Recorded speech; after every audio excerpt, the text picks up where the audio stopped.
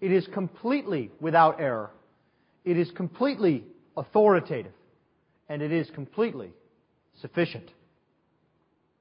Acts chapter 20. Now from Miletus he sent to Ephesus, and called the elders of the church to come to him.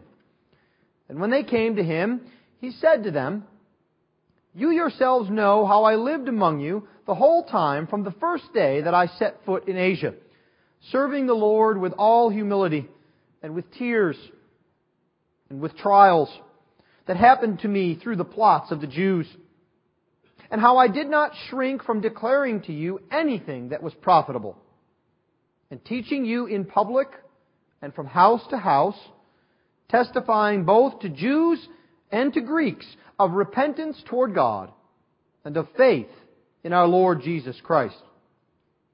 And now, behold, I am going to Jerusalem, constrained by the Spirit, not knowing what will happen to me there, except that the Holy Spirit testifies to me in every city that imprisonment and afflictions await me.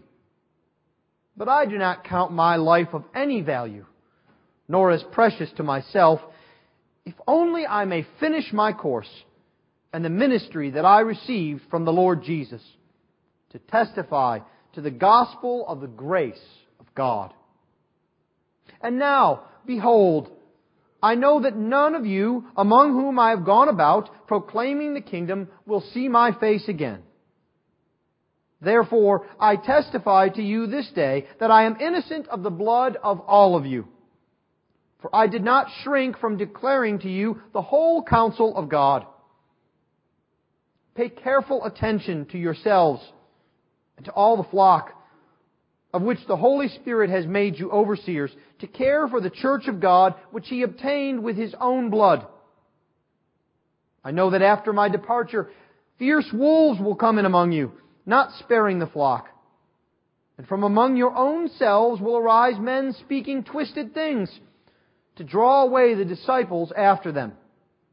Therefore, be alert, remembering that for 3 years I did not cease, night or day, to admonish everyone with tears.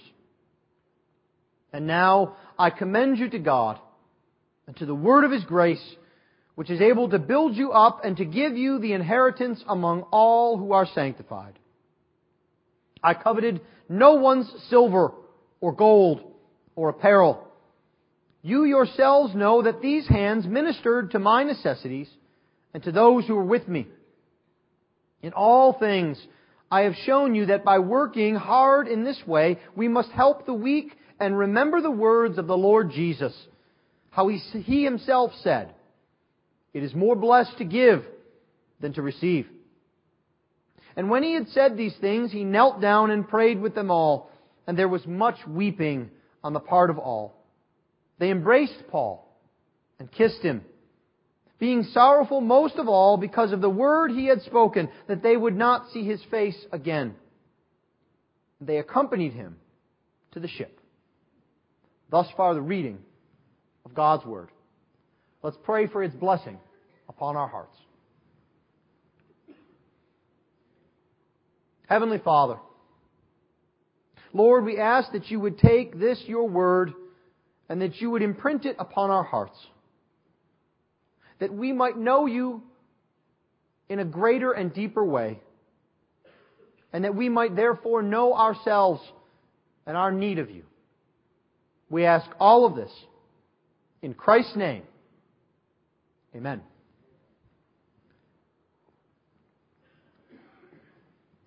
What would you do if you knew you only had one last chance to speak to someone? If right now I told you you had one last chance to speak to your wife, or to your husband, or your children, or your parents, many things, I imagine, would run throughout your mind. Perhaps even a great many trivial things. I really enjoyed that vacation last year. You know, you really should be a little bit more careful with the bank account. You know, the windows, they need fixing. But I imagine they would run through your mind and they would not be the words of your mouth or your heart. Because what you would do in your mind is kind of like in a filing cabinet. You would go through each of the folders in that cabinet and pick out the very most important things. You wouldn't worry about squeaking windows.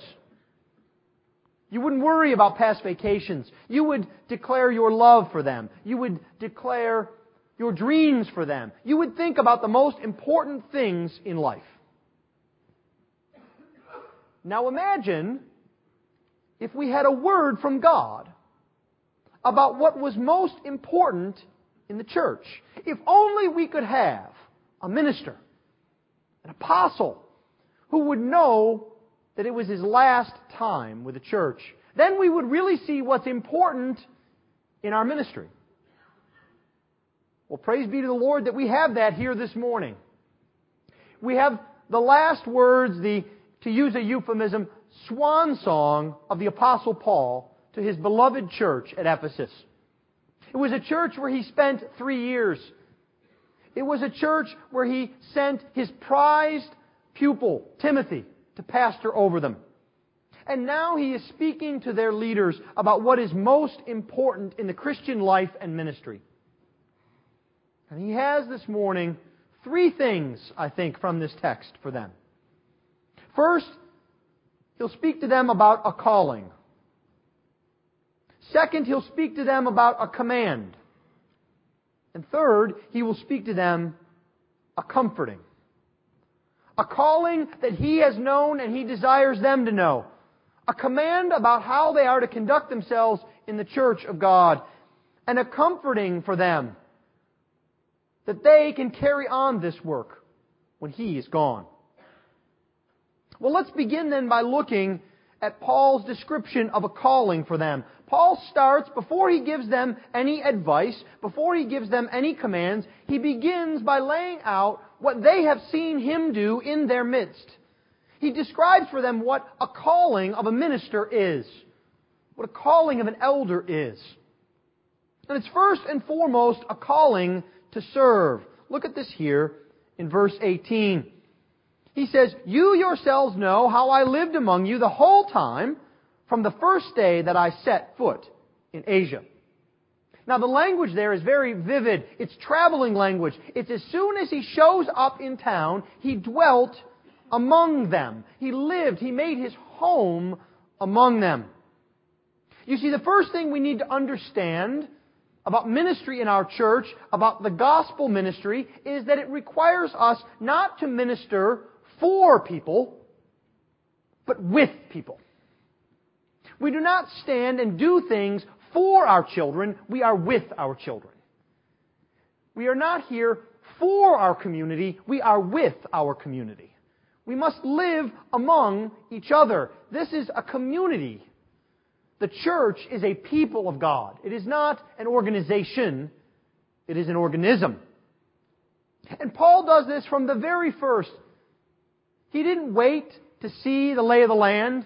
He didn't wait to see which party he should align himself with.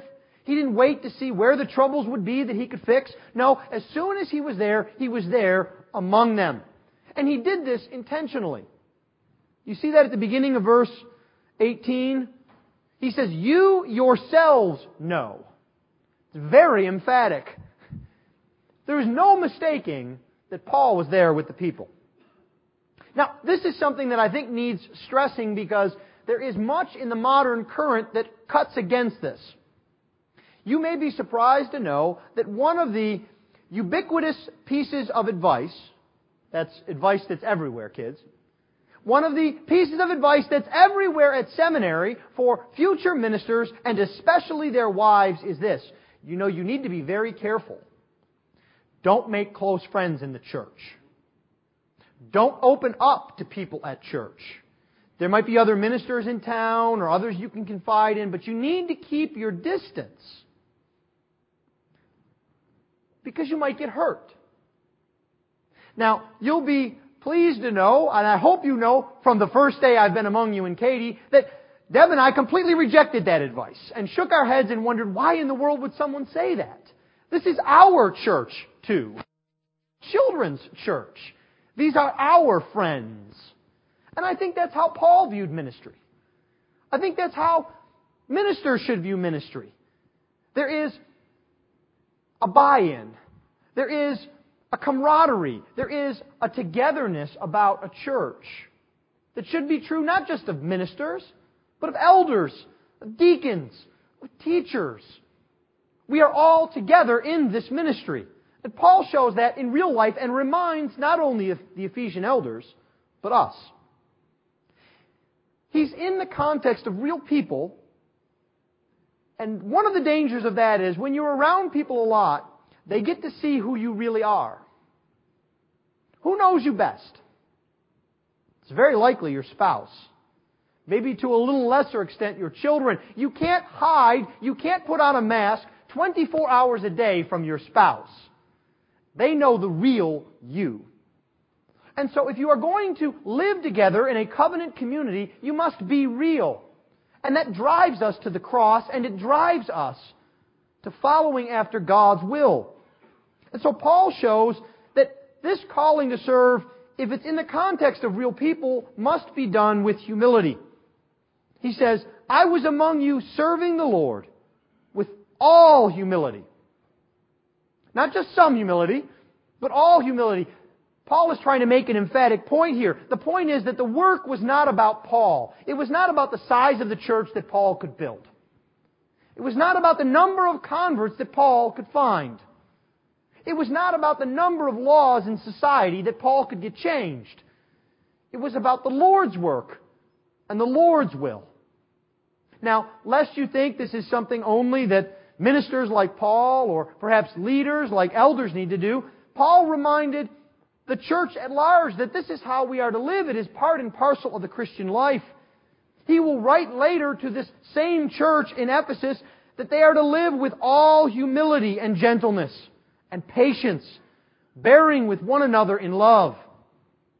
He will write to the Philippians that they are to do nothing from rivalry or conceit, but in humility to count others more significant than themselves. You see, humility is part and parcel of the Christian life. And this should not surprise us because I think the greatest danger to the church does not come from ignorance. It does not come from a lack of resources. The greatest danger to the Church of Jesus Christ throughout the ages is pride. It is, of course, the great sin that we know Satan partook of. Thinking that we are better than ourselves. Thinking that we do not need the Lord. Thinking that we do not need God's grace. Paul reminds us that we must serve among each other with humility. We must also serve among each other when it costs. You see, he says, not only did I serve with all humility, he says, I served with tears and with trials. Now, in my sanctified imagination, I don't see Paul as the weepy preacher. You know, that preacher that, not just at a specific heartfelt passage of the Scripture, but 2 or 3 times every Sunday breaks down in tears in the pulpit. I don't see Paul as that kind of guy. You know, early before he was converted, he was breathing out threats and riding to cities to persecute people. He's going from city to city. He's escaping over walls, on boats. He's not exactly a wallflower. And so I think we need to see here that it is not just those who are given to weeping or to being teary-eyed, that tears are a part of our life. It is okay to weep. Some of you need to hear that. Some of you, especially young men, need to hear that. That there is nothing unmanly about tears at an appropriate juncture. And the Apostle Paul had opportunity for tears. He was beaten. He was run out of town. He saw people who he was sure were walking after Jesus Christ abandon the faith. He saw the gospel blasphemed. He saw his Lord blasphemed. His ministry had a cost, a personal cost.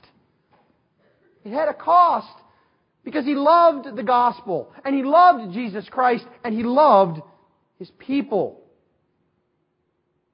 There is a special sadness that occurs in a church, and especially amongst leadership of a church, especially with a pastor. Because I don't have the depth of sadness that each of you do with your sorrows. But I partake of the sorrows of 40 or 50 families. And that's true of the church as well. Think about this past time that we had at the turn of the year. And I've seen that so many families were visited with difficulties, trials, and sadness. And it didn't just affect those families. It affected all of us. We all wept. Because we're together. We're a covenant community. We serve one another. And so, I think there's also a word of warning here that you need to Christian. You need to be willing to put up, to bear with costs. You'll never be able to escape them. They will come. You need to trust the Lord Jesus Christ to carry you across Jordan. You need to trust the Lord Jesus Christ to lift you up and bear you through what you don't think you can get through. You need to trust Jesus to get others through what you wish you could carry them through. Real life ministry, real life church has costs. This is a calling to serve, but it is also a calling to preach, Paul says. He lived among them from day to day for years. But in verse 20 he tells us that he did not shrink back from declaring to you anything that was profitable and teaching you in public and from house to house. The first thing that we see about Paul's calling to preach is that it occurred everywhere. And this again shouldn't surprise us. This is the Apostle Paul. You stick him in a synagogue, he preaches Jesus. You kick him out of the synagogue, he sets up shop in a gymnasium and preaches Jesus. You chain him to a soldier, he preaches Jesus to the soldier. There is nothing you can do to take the gospel preacher out of Paul. And I think this is also a lesson for us. Because if you are sitting here thinking today that you can be a Christian, that you can live the Christian life here, and at Bible study, and on Sunday night, and not take it out with you into your workplace, into your home, into your neighborhood, into your hobbies, then you are mistaken. Because you see, we are called to preach Christ, to present Christ, to live lives that make people ask questions everywhere we go.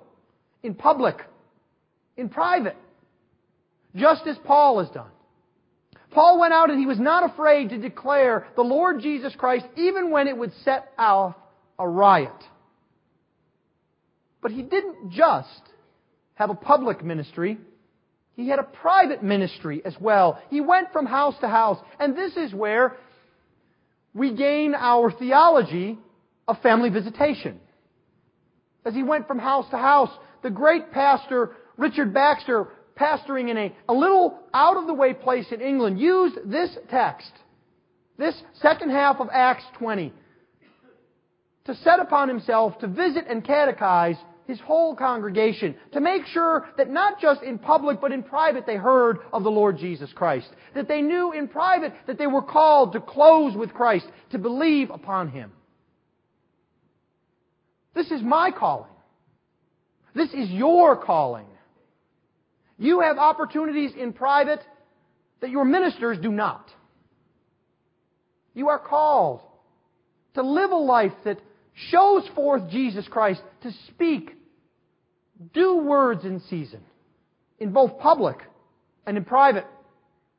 And you can't pick and choose whom you will direct that to. Do you see what Paul says? Not only did he preach in all places, he preached to all people. He says he testified both to Jews and to Greeks. Now, I think this is one of these short phrases that if we're reading our Bible quickly, we pass over it without thinking all of the context that's in it. We think, well, yeah, Greeks, they were living there, and Jews. I imagine that would make sense. But what I want you to remember is that when He did not shrink back from preaching to Jews, it was these same Jews that plotted to kill Him. He reminded us of that just a bit earlier in this text. These Jews who mocked Him, who blasphemed Him.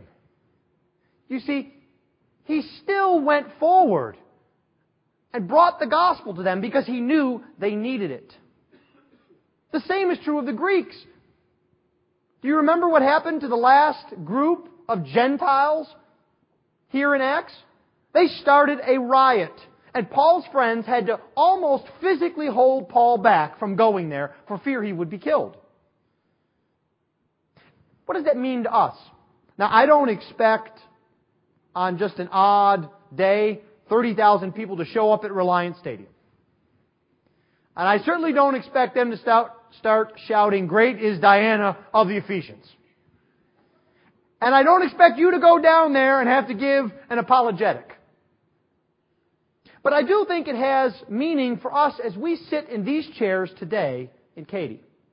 You see, what it means is we cannot pick and choose whom we will minister to.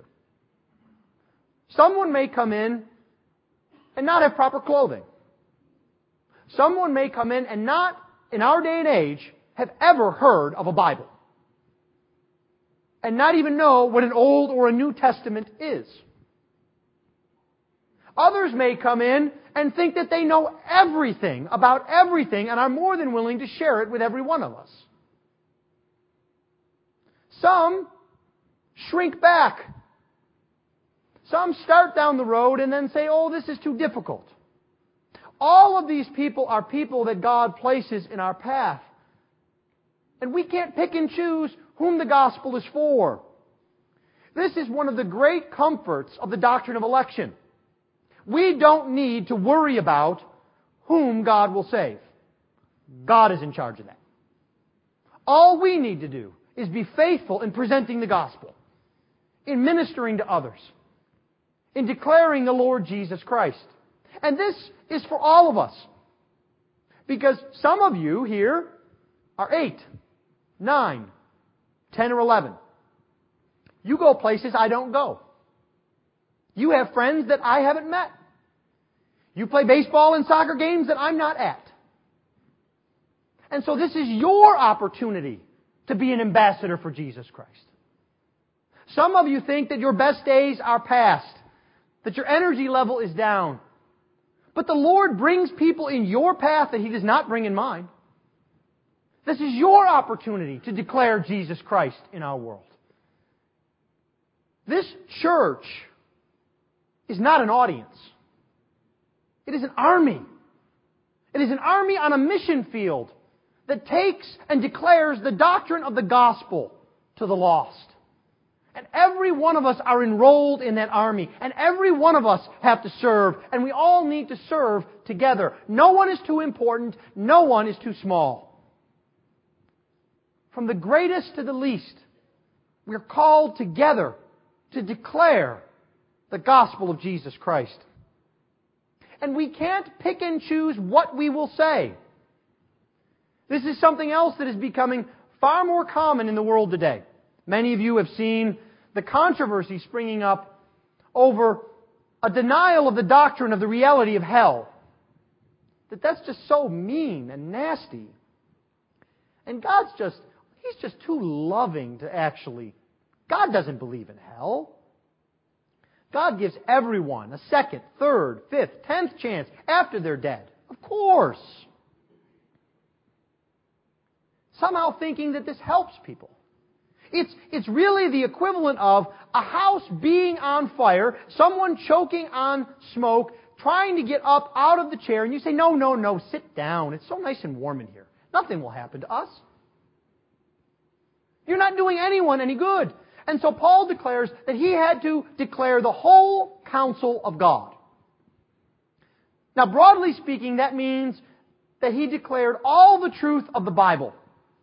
Now, that doesn't mean that he declared every truth in the Bible with equal amounts of fervor, equal amounts of time. There are some doctrines that are more core than others, but he did not shrink back from declaring anything that the Bible declared. If God said it, we are to repeat it. And specifically, he points to two core doctrines that are hated by the world. First, that we must have faith in Jesus Christ to be saved. We must trust another. We must lean on Jesus' work no matter how many times we come to church, how many little old ladies we walk across the street, how many donations we make to charity. We cannot be made right with God. It is only by faith in Christ. And Paul declares that to the whole world. If you declare that, you will not be popular at the office. Now, you can declare it in such a way that you may still be loved, but you will not be popular. You may not even be popular in the church at large, because it is limiting, and it takes power and authority away from man and gives it where it belongs, to Jesus. Faith in Christ. And the second specific doctrine that Paul says that he declared was that of repentance toward God. Repentance toward God. That we must leave our sins and go to God. Finally, Paul describes this as a calling to obey. To obey even when it costs. Even when there are tears involved. Because he must follow the leading of the Spirit. Do you see what he says here? He says in verse 22, he is going to Jerusalem because he is constrained by the Spirit.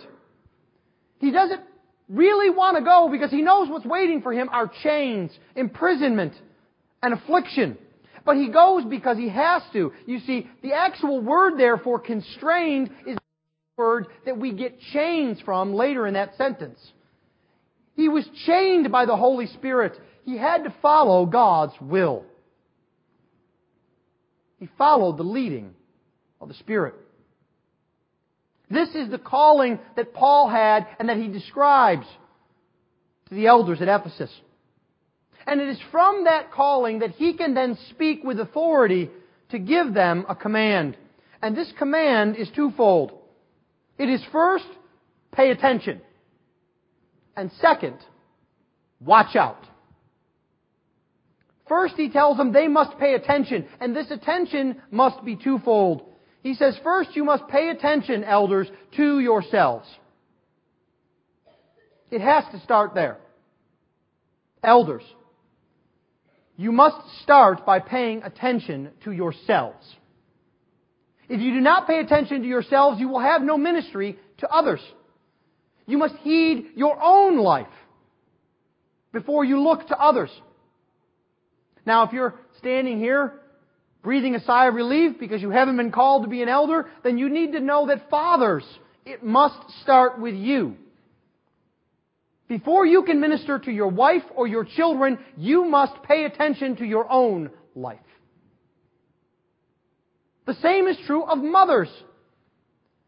In your calling to raise godly children, you cannot do that unless you first pay attention to your own walk with Jesus Christ.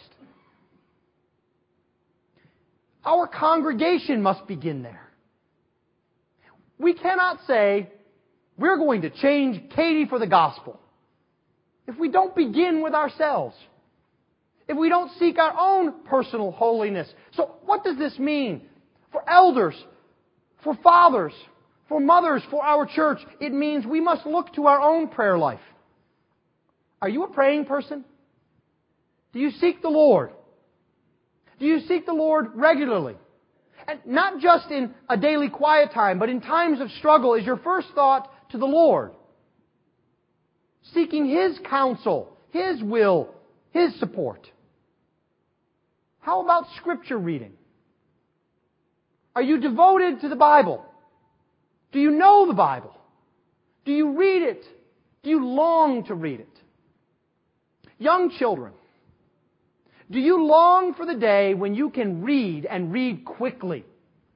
So that you can open up your Bibles whenever you want, even if mom or dad is busy, so you can dive into your Bible. This is where we must begin.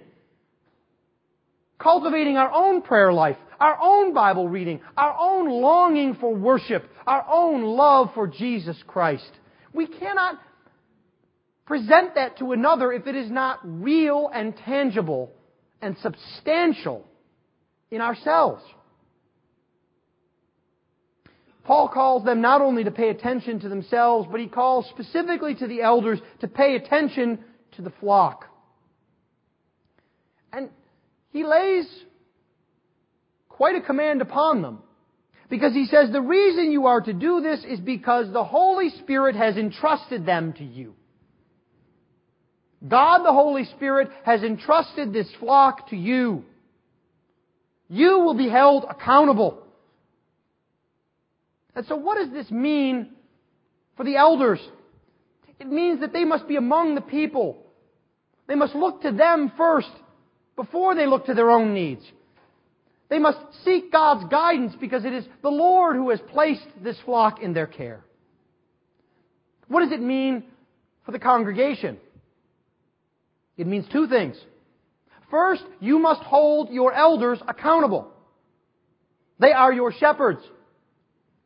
But second, you must submit. Because they are placed in authority over you by the Lord Himself. It is not something that the church thought would be a good idea or that fits a chart.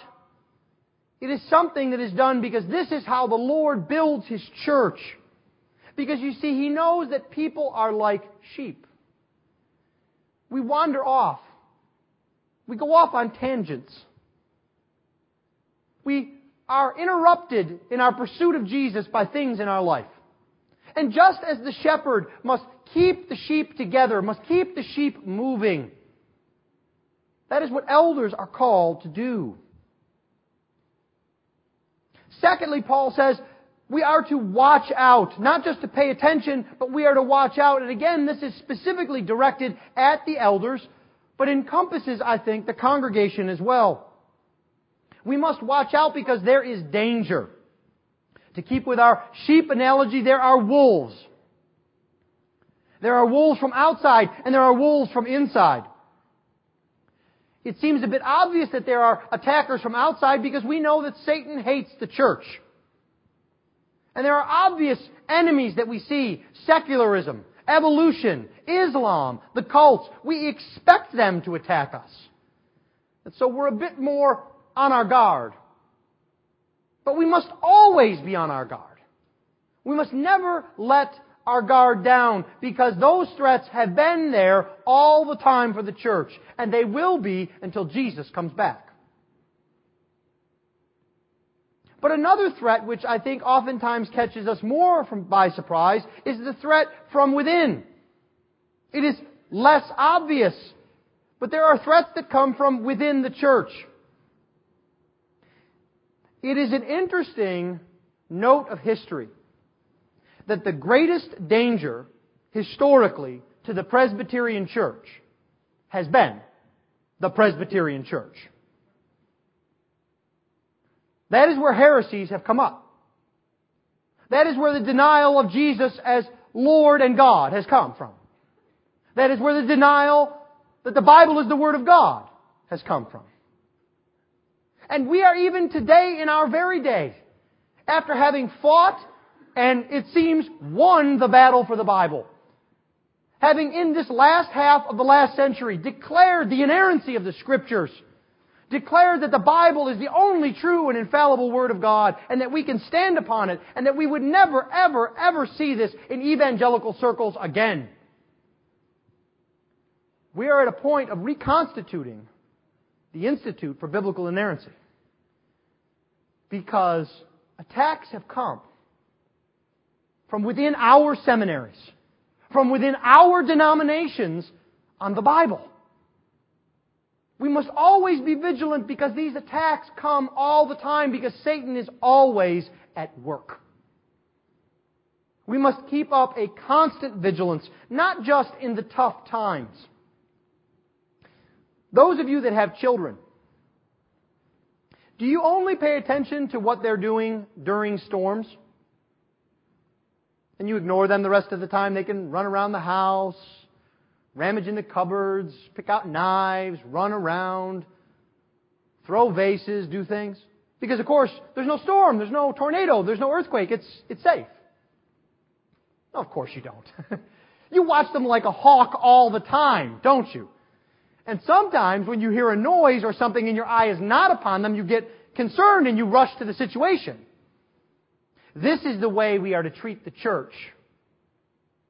Not because we are afraid, not because we distrust God, but because we love the church. Just like we love our children. We watch out for it.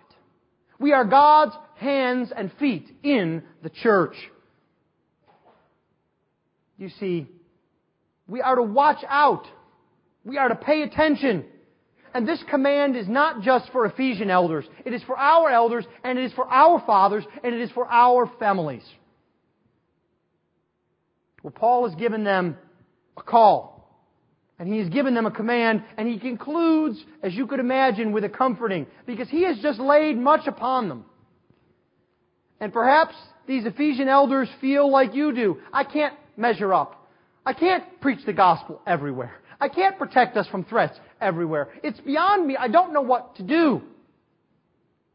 Paul reminds them, first and foremost, that this is the Lord's work. Remember what the Lord has done. And so, he declares to them what He has done. That He has been faithful. That the Lord has blessed Him. That the Lord has blessed His church.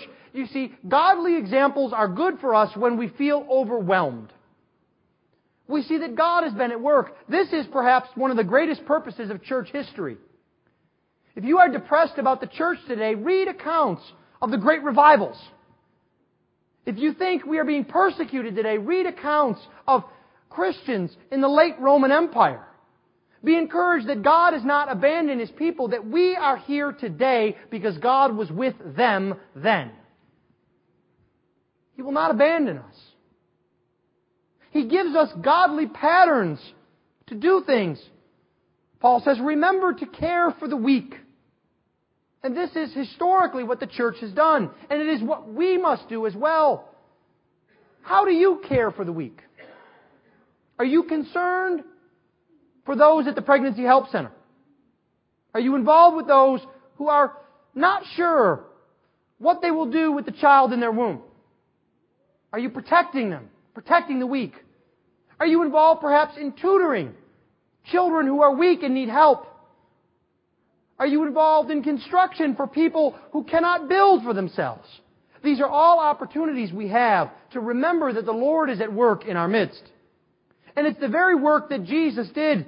Paul reminds us of this when he says, remember what Jesus used to say, it's better to give than to receive.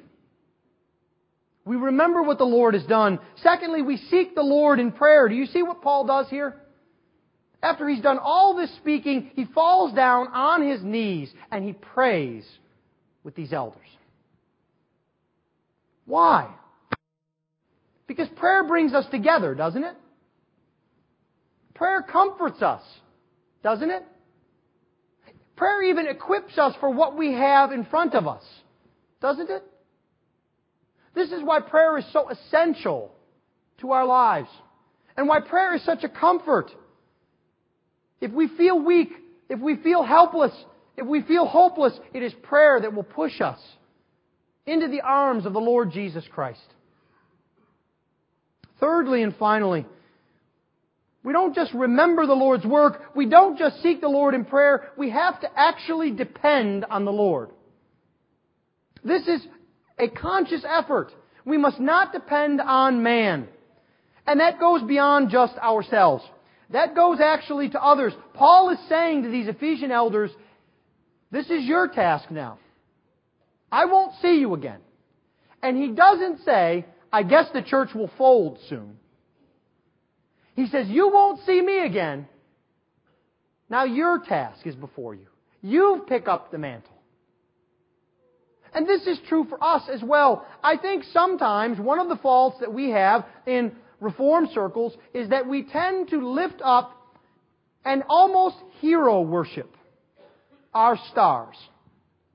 Now, we don't have Madonna. We don't have American Idol judges. But we have the conference preaching circuit. We're not sure what we can do, but if John Piper's somewhere, let's run.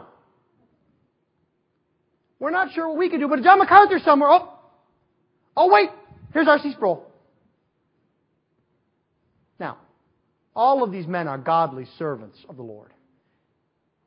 And none of them desire to be worshipped as heroes. They're simply working as the Lord gives them strength. Just as Paul did. The task is ours. To learn from them, to hear from them, and then to act. And not to stand as a spectator saying that they will do all the work. The comfort here is that we are equipped by what God has given to us. We have the Lord God as our resource. We are the richest, most powerful people on earth because we are equipped and resourced by Jesus Christ. We have the power of the Holy Spirit in our midst. We also have God's Word. Do you see what Paul says here? He says, I commend you to God and to His Word of grace. Verse 32. Because that is what will build you up. It's the Word of God that is able. The Word of God is where God speaks. The Word of God is where grace is found. The Word of God is where we are built up. And we, beloved, have that same Word. It's a Word that will build us up. That we can meet our calling. That we can obey God's commands. That we can comfort others. Praise be to the Lord that He has given to us His Word and His Spirit. Let's pray.